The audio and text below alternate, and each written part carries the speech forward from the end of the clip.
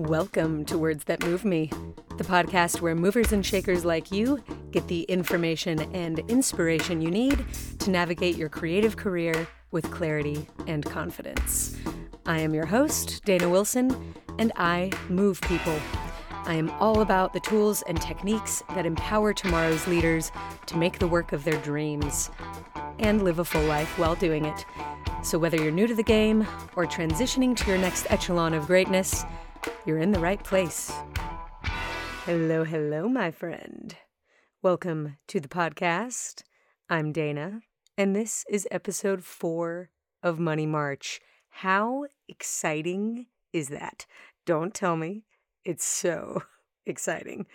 4 episodes down, and believe it or not, we have one more to go because March is one of those 5 Wednesdays in the months. So that is happening. Also, one other thing that is happening exclusively during Money March, we have digital companions for all of the Money March episodes. Digital companion, by the way, is code for PDF. And PDF, for the record, is an acronym for Portable Document Format. I bet you didn't know that. Portable Document Format. Anyways, if you are interested in taking notes as you go, as you listen to these Money March episodes, you can grab these downloadable portable document formats from thedanawilson.com/shop, and then you can notate and calculate, I put a T in there, notate and calculate your way all the way through Money March with ease and with style and with grace and with funk. I'm telling you, these are especially useful for the first 2 episodes of this month, but this week's PDF will also be great because this week's guest is great. This week we are talking to producer Nicole Valens. Man, I am so excited for you to get to hear what she has to say. But also, gang, I made a boo-boo this week. I'm a little bit out of practice. Haven't done an interview in a while, and I got my audio settings a little kerfuffled.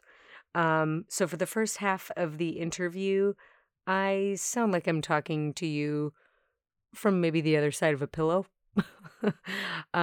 Or like I have maybe a fuzzy marshmallow in my mouth. So I really am sorry about that. But I fix it. I promise I fix it less than halfway through. So be patient. Thank you for your patience. Now let's do this. My win for today, by the way, we always start with wins. Except for today, we don't start with wins. Today, my win is actually hidden within this episode. Cliffhanger. So you have to listen all the way through to catch it. Riveting. So excited for you. But I hope you have your win queued up because it's your turn right freaking now. What's going well in your world, my friend? Tell me all about it.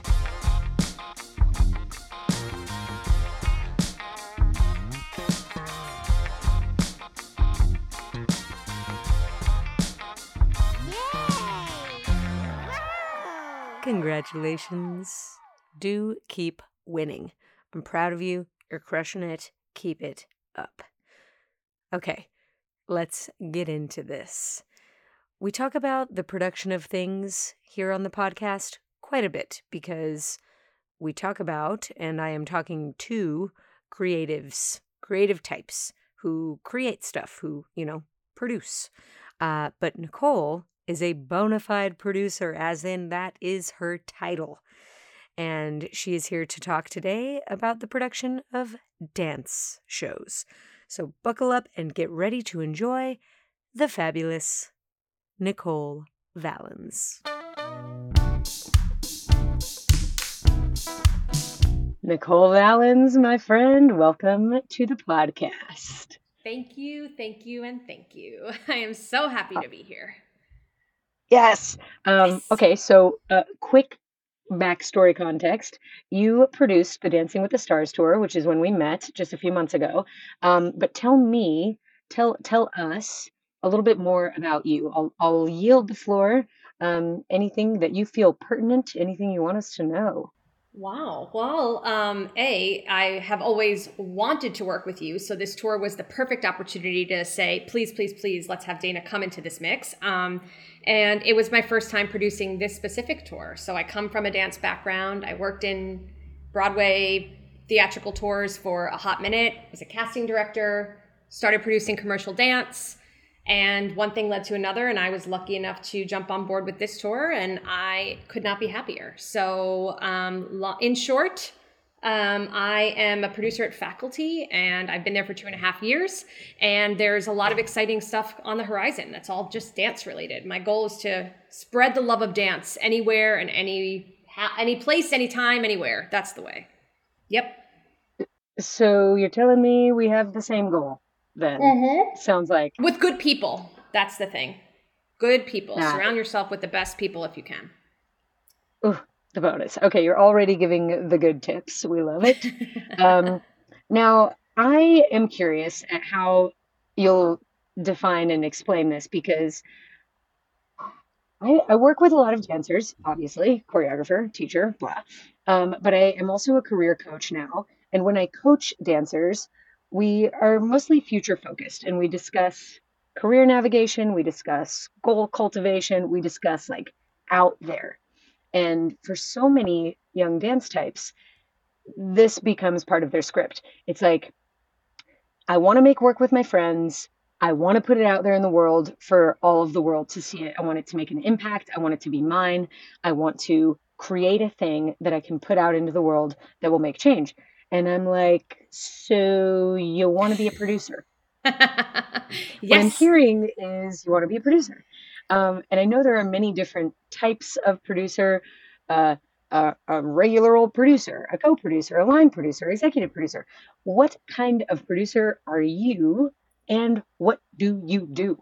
Like demystify this for us. Wow. That is a great question because I think oftentimes I often fall into I want to make really good shit with really good people and how do I make that happen? And the question becomes, how does that make money? So lately, in the last, I think, I don't know, couple of years, 10 years or so, it has to be a parallel conversation, which I will say is very challenging when all you want to do is provide the best opportunity for the people that you really believe in and give them a platform. And, make money is secondary. But now I've realized that cannot happen because there are people that are investing time, effort, energy, and it's a business at the end of the day. And it's a lesson that I remind myself of every day because I'm lucky enough to say that I absolutely love what I do. So when someone comes up to me and says, hey, I have an idea for a show and I want to do it, my first action is, how can I raise money for you and how can I make that happen?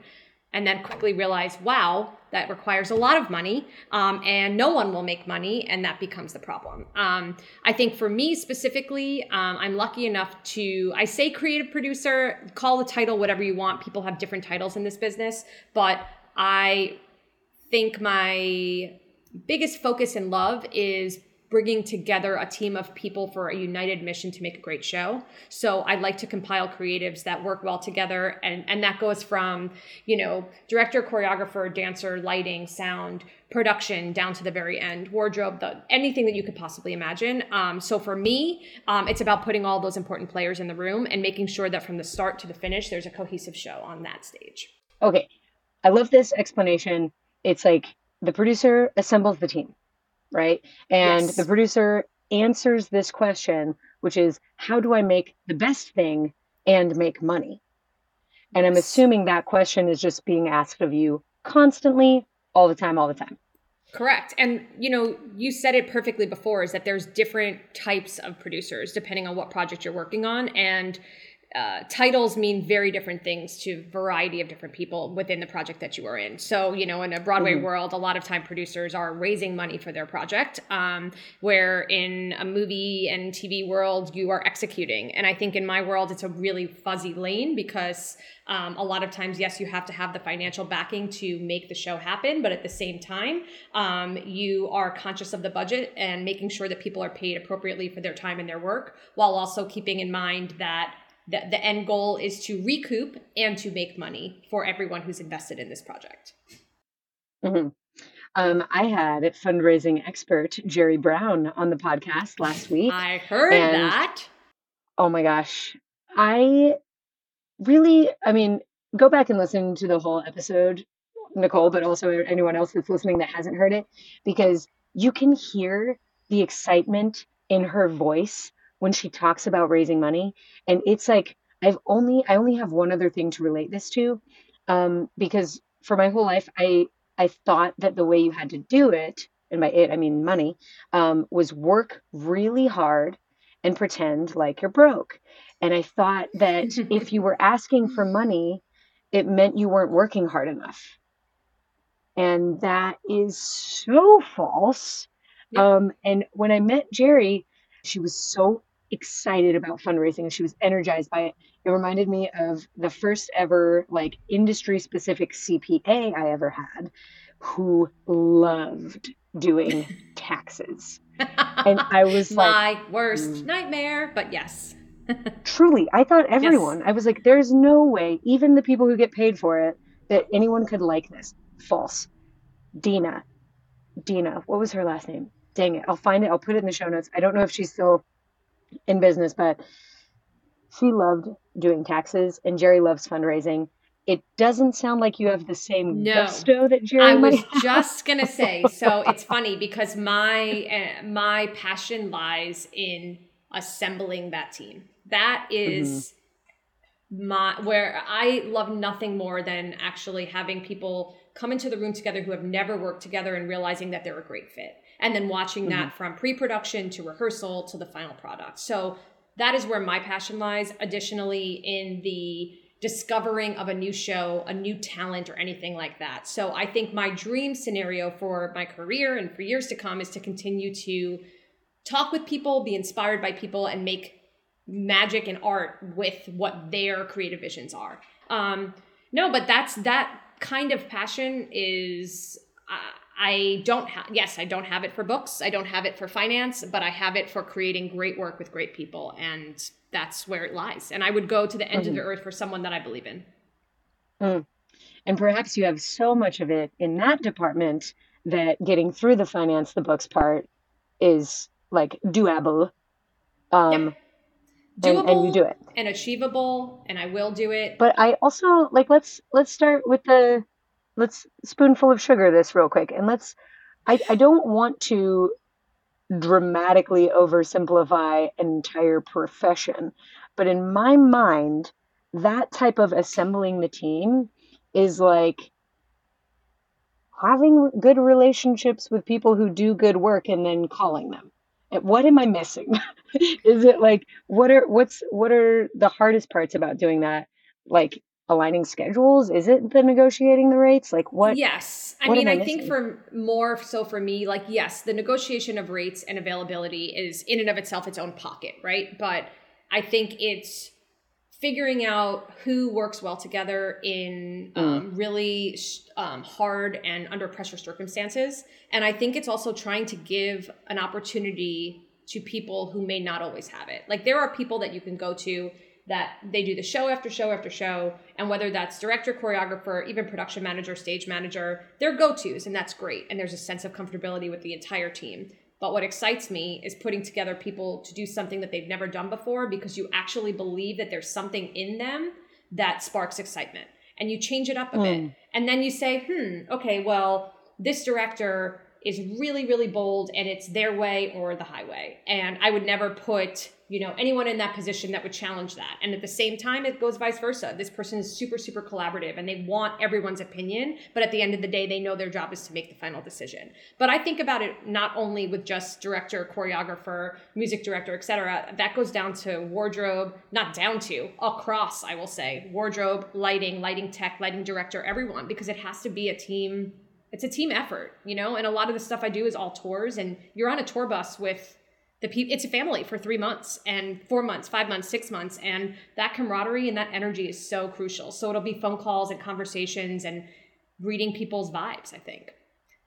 Okay. I love this notion of teamwork and this like not down to the person, but across to the person, the web of the working ecosystem of a tour. But what it sounds like is you are an excellent judge of character, of personality, and a bit of a fortune teller. Like you're able to kind of look out there into the future, predict based on the past that A, B, C, D, E, F, G might be good, or H, I, J, K might be bad, and a little bit more LMNOP. Yeah. I would like to say that I am a good judge of character because I'd like to think that I meet everyone with an optimistic and open mind, sometimes to my own detriment, but I will give people the benefit of the doubt before they prove me wrong, I will say. And then even if someone says, no, you don't want to work with that person, I'll still get on the phone and make my own call for that. I don't want to just trust and rely on a reputation of someone that may have had, who knows, maybe had an off year that year, or whatever the case may be. So I would like to think I give people a chance. So fortune teller, sure. I think I'm just optimistic to sometimes a fault. I believe in people to say, hey, you could do this, you could do this, you could do this. And then, you always get burned a little bit at the end, and then you learn, and then you realize, okay, maybe be a little bit more guarded next time, a little bit more cautious of where you're putting all your eggs in this basket. But I guess that's why we do what we do, right? Like you're not going to go on stage because you kind of believe in it. You're going to go on tour. You're going to go on stage because you believe that there's nothing else that you were meant to do. Then just do that. Boom.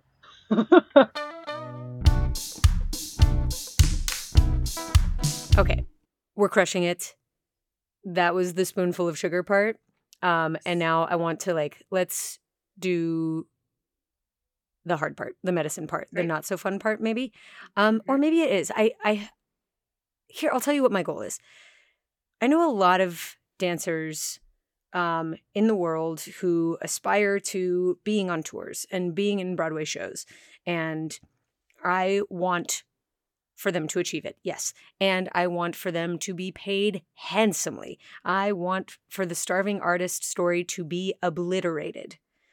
And I also want for dancers to have a complete picture about what that means. Like, if dancers become the millionaires of the equation, where does that money come from? What other department might suffer when that happens? Or where, okay, so I guess I have a multitude of questions. Number one, where does the money come from?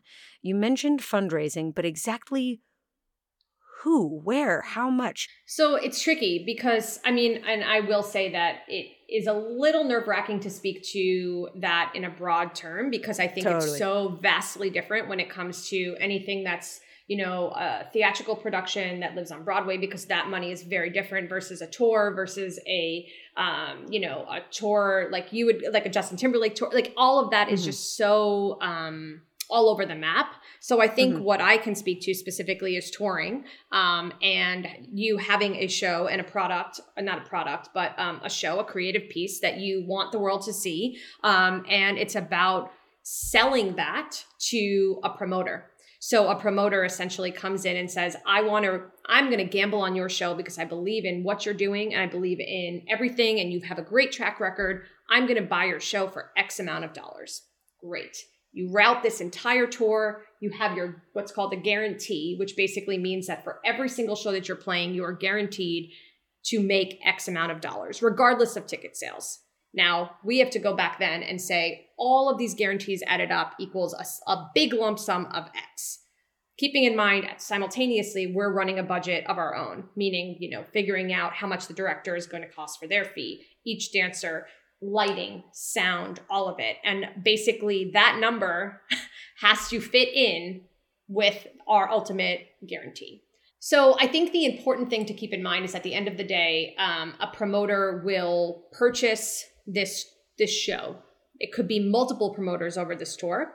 And eventually what you look at, of course, is ticket sales. But as a producer, I'm keeping track of how much our marketing is, how much our advertising is, how much our vendors are, how much all the creative team that is traveling with the tour, or maybe not even the tour. There's costs of trucks, there's costs of buses, there's cost of food, there's catering, there's per diem, there's petty cash, there's once you're on tour, there's replacements of costumes and shoes. There's all of these intricacies that go into the overall budget in general. So for instance, when you're thinking like, hey, I'm about to go on this tour and I want to be making X amount of dollars, I would like to believe that most producers will take into account the level of talent, the level of commitment, the level of time that this person brings to the table. And it's looking at it's a puzzle piece essentially, and saying, if I'm going to pay you X amount of dollars, how does that equate to what everyone else in this company is making? And what is the bottom line? Because of course, everyone wants to be making as much as they possibly can. And I would love to be paying people as much as I possibly can.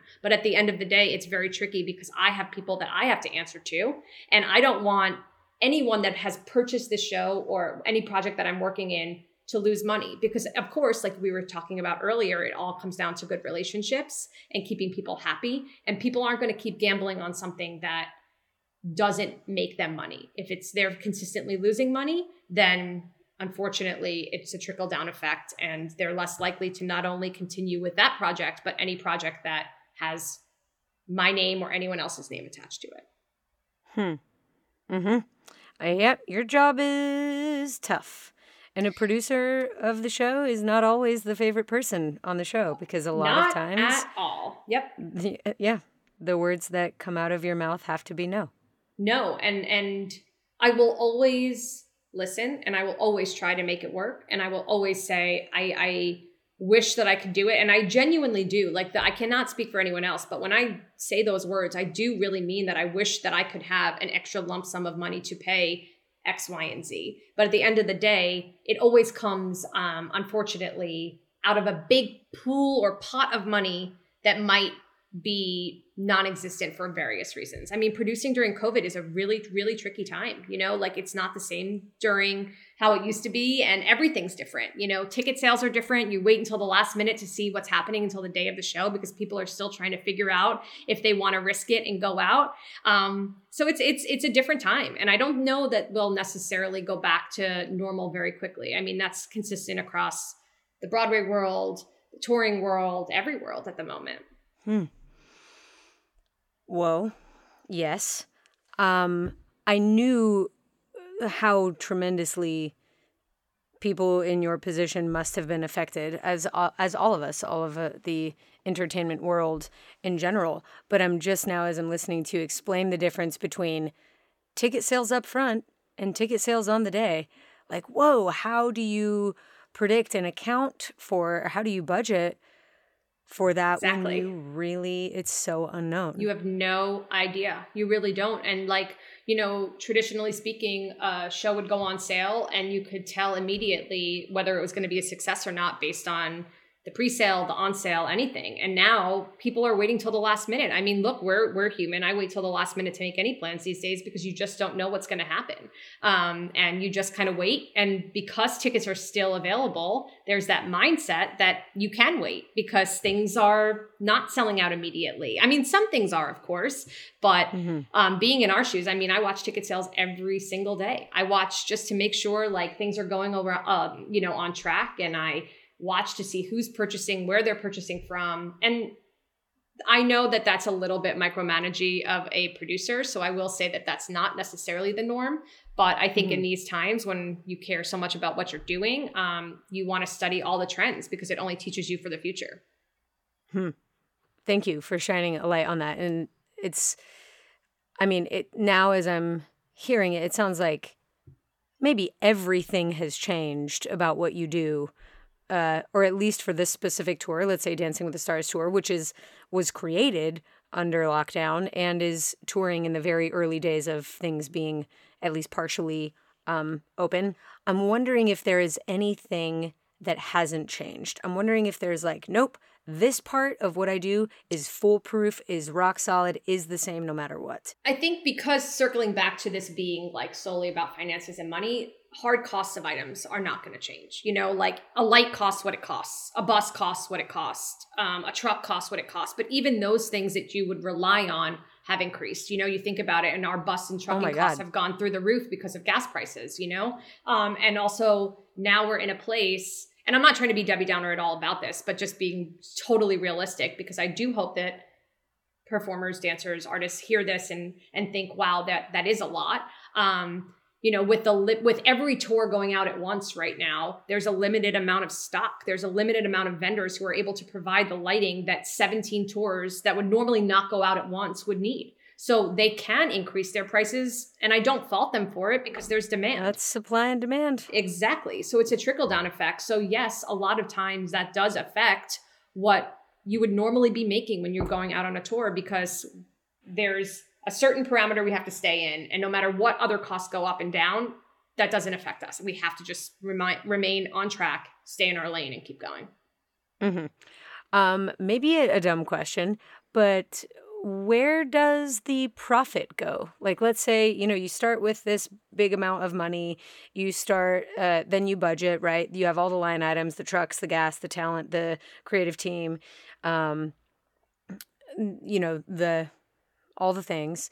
And then there's some left over at the end. Where does it go? Well, it depends on, again, it's project to project based. But if you are working with, let's say, a large cast, and the cast and the talent makes X amount of dollars, again, that's a hard cost. No matter what, we've committed to these artists, and they're going to make money no matter what. So say that contracts there is are signed. Exactly. The There's payroll nothing we comes can through. do. Yep. Nothing, no matter what ticket sales do, unless the tour or a show ends up, for whatever reason, not existing. At the end of the day, that is also a hard cost. So I think in the beauty of there being a surplus, or anyone hits it out of the park and there is money, it depends how many partners there are involved. Like, for instance, there are many partners in the Dancing with the Stars family. There are many partners in every tour. It's not just one person who's just shelling out the money, who then sits on top of the money pile and says, this is amazing. I mean, think about it. There's agents to pay. There's legal to pay. There's business managers to pay. There's overhead of your company. There's overhead of just like the day-to-day office supplies. So that lump of money doesn't necessarily end anywhere. It gets dispersed to the people who, oversee, I guess, the overall budget. And listen, Dang. if a tour is super, super successful, then I would like to think that companies give back to or bonus the people who have worked really hard. But I can't guarantee that for everyone. I mean, that's not how every single producer out there works. But if you work hard, the idea is that everyone reaps the benefits of that. Mm-hmm. I will say I have been on the receiving end of friendly bonuses and some gifts at the end of the deal. But I had actually never really thought of where does that go? Okay. Are you comfortable giving some broad kind of bracket type numbers? Roughly between X and Y, how much would a show that's the scale of a Dancing with the Stars cost? That's a tough one. Right. That show is also very exceptional and it's unique for yes, it for many is reasons. because it's an institution, and that's a show. And I say this all the time to the dancers, because yes, I did luckily inherit this, but they're all stars on that stage. There is no ensemble. There is no core. People are paying good money to see these dancers on stage, and they deserve a handsome paycheck every week because of that. So I think it's hard to say a tour would cost X amount of dollars. I'm trying to think of a ballpark of other tours that I could say. I mean, there's anything that's, that's a hard one. You're putting me on the spot there, because then I say it and then it's well, wait, our tour doesn't cost that much, but it's this much and that much. And it really depends. I mean, totally. Yeah. Yeah. And you know what? I'm being so that guy. I can't stand those super broad and kind of arbitrary questions. But I usually love them. I will say that. I usually love to ask them to be well, I want to know. And it's kind of we should know. That's and why it I'm should be asking. transparent. It should be transparent, but it's so hard to pinpoint because you're okay, well, they're all different. They're all so different. So even a range. Yes. Yeah. A lighting rig for Dancing with the Stars is going to be totally different from a lighting rig for Taylor Swift. For Dua Lipa. Yes. It's going to be totally vastly different, and yes, the cost, and the same thing with the, look at it as a bus, a touring bus, right? It's you can have condos, you can have, not condos. You can have a star coach. You can have a not star coach. You can have overdrives where you have to have tag team drivers. So like everything is so subject to change, and that's what makes it hard actually, because you can't just plug in numbers. And that's what I wish I could do. Wish could be like, okay, well for this truck it's this, for this it's this, and blank and blank and blank. But at the end of the day, that's just not reality. So you kind of broadly put in these numbers and then hope that you're kind of right, get the quote back, and you're so vastly off. And you're like, wow, things have tripled in cost. Wow, I have to adjust my entire budget. So yeah. Yikes. So I recently just applied for fiscal sponsorship and got it. Super stoked about that. Wow, that's Thank exciting. you. That yes, is really actually, exciting. I think this is the first time actually that I'm announcing that on the podcast. Very excited. So that deserves 17 million claps. Yes. So I do wins on the podcast, and I got overwhelmed with awesome wins in my life. I don't think I've announced yet. I did announce that I had applied and was very proud about having made a budget that zeroed out. I know that I will earn this much. I know I will raise this much, or I aim to raise this much. And I know this is an expense. I know I want to scholarship this amount. I know I'll have to redesign the website, pay for a developer, pay this. Like, it was really kind of a satisfying, for a moment, I understood my CPA, because when those, when the lines add up and when we zero out with no remainder, that was a very satisfying feeling. I was looking at, I applied from the position of already having run my project that I was applying for. I've already run it for 1 year. So I had a sense of kind of what to expect. But I was like, wow, what do people who are doing the thing for the first time ever, how do they estimate some of these costs? And I guess what you're alluding to is like, you be watchful of trends, you research as much as you can, you call on experience, whether it's your own or of other people, and then you make your best guess. Yes. And you surround yourself and hope that you have trusted people that can triple check, quadruple check your numbers and make sure that, everything is correct and the quotes are right. And you're not, everything is aligning. And, you go out there, especially when it comes, because you said like, what is the cost of a show, right? It comes down to like, you do shop around, you ask several different lighting vendors how much it's going to cost for the same product. And how much, and like you try and see what you can get. And a lot of that goes back to what you first said too, Dana, just bringing it full circle, is that it's about your relationships. There are people that will say, okay, well, this particular lighting rig would cost X, Y, or Z, but because I know you're going to keep me in business for the next 2, 3, 4 years, I will give you a little bit of a discount because I want you to keep working with me. So there are all of those little like logistics that you can hope for and try to plan for, but never really expect the result for. Yeah. I hear you. Which for someone with anxiety is not a great place to live. I will tell you that. Jeez. Oh, yeah. Yikes. No. Okay. So what are the calming thoughts? Like, what are the things that in those high tension, high stakes and low certainty moments, what kind of keeps you grounded? Believing in what it is that I'm working towards. I mean, it may seem very spoonful of sugar, and I remember saying that years and years ago and being like, oh, well, that'll change with age and time and being, kicked in the shins or whatever, but it hasn't. Like, I can honestly say that the things that I'm lucky enough to work on right now, I believe in so much that at the end of the day, that's what makes it worth it. Because I do care. I don't just care about making money. And that may be a problem because sure, like I want everyone to make money, but I do actually care about the people who are on tour, who are on that stage, who are backstage, who are the truck drivers, the bus drivers, like everyone. Like I feel like you have to care, because if you don't care, then you really shouldn't be doing it. I hate to say that, but like, it's not for you. It's similar to like, auditioning as a dancer every single day, and you don't show up to an audition just because you like it. You do it because you have no other choice. Like you have to be there because you have to perform, because that's your bread and butter and that's what you're meant to do. So it's the same. I'm drawing a parallel in my mind right now.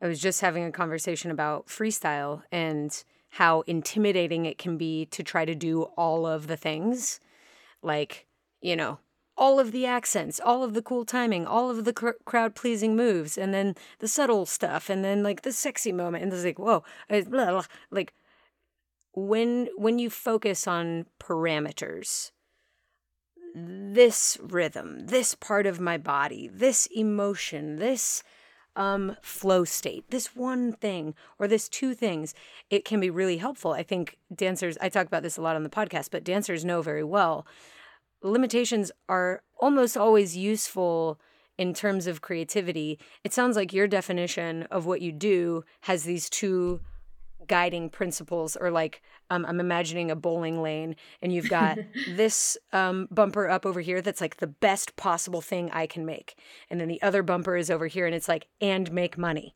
Yes. And you just go bumping down the lane and learn the lessons that you learn and hope for a strike to where you've gotten the best of both. Absolutely. That's exactly, and it is, and it's a constant back and forth, and it's a constant bounce to bounce. And it does take, like, no matter how much I want something to succeed, if it's not making money, it's not ultimately as successful as it could be. It could be the most artistic and creatively fulfilling project, but someone is paying for that, and someone is responsible for making sure that the money is there. And it's a hard lesson to learn. It really is. Not ideal. Let's just say that. But that's when you get bounced to the other lane, and then just back and forth and back and forth. Okay. You just did that. You did this to yourself. I'm letting you know. We're going to finish off with a difficult question, even more difficult than introduce yourself. Whew. Ready. What is success to you? Throws up in mouth, then collects herself and tries to... I think I should have an answer for what people should say success is. That's a weird thing. But like success, I feel like I should be like, yes, to me. Okay. Success at the end of the day for me is knowing that I've done all I can for the people I need to, and for myself. That means not just work. That means my personal life. That means showing up for the people who matter. And some days aren't successful because you're like, I should have called that person back. I should have texted that person back. I should have done X, Y, and Z. It doesn't mean the day isn't successful. It just means like you could do better tomorrow. So success for me is feeling like I've shown up for the people that need me to show up, and that I've, at the end of the day, done all I can and feel good to lay my head on the pillow and say, yeah, you know what? That was a successful day. That worked for me. I'm happy. I'm proud of what I did. I'm proud of what I've accomplished. And I'm proud of how my day was spent and my time was spent. I like success being linked with pride and being proud, because I think that proud is an emotion, and that you can create that for yourself, a sense of pride, even if there maybe were marks, bumps or missed. Hiccups or yes, right. And that's going to happen. But if you've done all you can, then that's success. And the perfectionist in me is just like, ooh, revving its ugly head against that. But I think, the aim for me has, I almost said has always, but that's not true. I've tried to be perfect my whole life. But the aim for me most recently is memorable, not perfect. And I think that definitely factors into my ideas about success, creating things that are memorable, creating things that are sticky, creating things that maybe aren't perfect, but that last. And that is in the case of my work and in my relationships as well, which again, I know I can do better. I know I can communicate better. I know I can show up better. And I know I can make more phone calls and make more lunch dates and give better gifts and do things like that. Yeah. But that's me holding myself to perfect versus me holding myself to human, which is what I am. And what I've always admired about you, Dana, is that you are always, having never worked with you before, but just seeing you around and knowing of you is, I would never say that you're a perfectionist to a fault. I feel like you're always so present and so aware of the people around you. I feel that energy whenever you're in the room, whenever I watch your work, whenever people speak about you. It's what it inspired me to say, this is someone I want to work with, because I've always felt that way. So I don't know if I don't know. So cut yourself some slack in the perfectionist there, because you are one of the most present and outgoing and warm people I've met in this industry. And I really respect you for constantly doing what you do and not, I just. Oh, Nicole, thank you so much. We'll leave it at that. Okay, bye. Let that be the last words on your ear holes. Truly, that means the world. Thank you. I know that, in a world where a reputation means a lot, it can feel very, very good to feel seen for being what your values are about. And on the equal and opposite side of that coin, it can feel so terrible to feel misunderstood. And so the best I can do, and the most successful I can be, is to live in alignment of my values, and period. I mean, I can hope that translates and reaches wide and far, and I can meditate on it, but the thing that I have the most control over is just that living part. Of course. I think that's what I'm doing. I think that's what you're doing. I certainly experienced that in my time with you, and in my experience as an audience member of Dancing with the Stars. It felt like, wow, the people that were brought together to do this are absolutely the ones meant to be doing this. I felt like I was in very capable hands, and when I looked around at the audience, they were all getting exactly what they wanted. Which is amazing. Which is another maybe another sub definition for success. I don't always consider the audience when I'm making. I wonder if it's even 50-50, actually. The audience doesn't factor in all that much unless I'm working specifically for a client who, commercials specifically, they require that an audience member be considered. Yeah. But I've been very fortunate to be given artistic license in most of the spaces that I show up for, where there's trust and there's people identify that there's reward when you take a risk. And if you try to please everyone, you will almost certainly miss. I mean, you will certainly. I mean, you can't do that. No, so, you have to trust your gut. But I think that's a good point too. And something I didn't actually speak to is a big part of success in this world is not audience engagement and reaction, but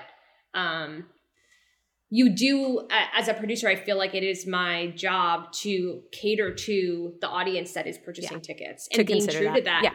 Of course, yes. And keeping that true, because otherwise it can easily go off the trail, the tracks. Yeah. So then, and then it's you that talks to the creative person and says, yes. I think what you're doing with that moment is good. I really love that, but we might need an audience participation moment here, or we might need Gleb to take his shirt off there. Yes. Or we might need...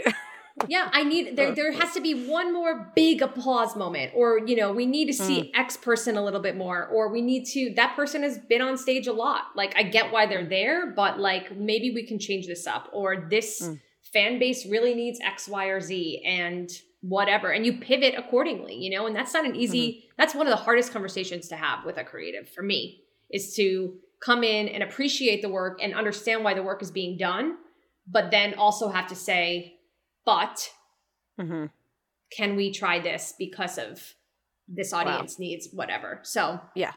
So that adds on another bumper, if we're going to stick with a bowling analogy of assemble the team and then also assemble the audience's experience, while the creative team certainly does consider it. I don't mean to. If anybody is listening who is not a choreographer, it is a very privileged position to get to make work from the position of not caring who sees it. Most of us do. We consider what the audience is feeling, is seeing, has seen before, where they're headed next on the journey, whatever. That's definitely a huge part of what we do. But you get to also have a voice in shaping or reminding or helping to edit that flow. So you've got like assemble the team, curate the audience experience. You must be so good at bowling. Bowling. Because like Yeah, between exactly. making I'm great so- art, assembling great teams, and then also making money, also making sure like, the talent team, the production team, and the audience team is happy. That is so much to manage. And you can't make everyone happy. And that's something I've learned in the past, like, couple of years. tough Is like lesson. no one is ever going to be completely happy. And that's okay as long as there is an understanding of why that person's not happy. I can't make every single person happy. That's not even professionally, that's personally too. But you kind of just do the best that you can. That is success. Doing the best that you can, knowing that you can't make everyone happy. That's what I will say is successful. Ooh. There it is. There it is. And there we will leave it, my friends. Gosh, you were so wonderful. Really, really nice. You're wonderful. And I hope that everyone is more than happy with that episode. But if you're not, we understand that you're not because we are just did producers the of things. best we can. Yes. We did. We did. Thank you so much. I'm thrilled that there are people like you in the world doing work and getting better at it. Like identifying areas for improvement, having the bumpers up and being like, I can do better. I can. Yeah, this is heartful and hopeful. Thank you so much, Nicole, for your time. Thank you. Thank you. Bye.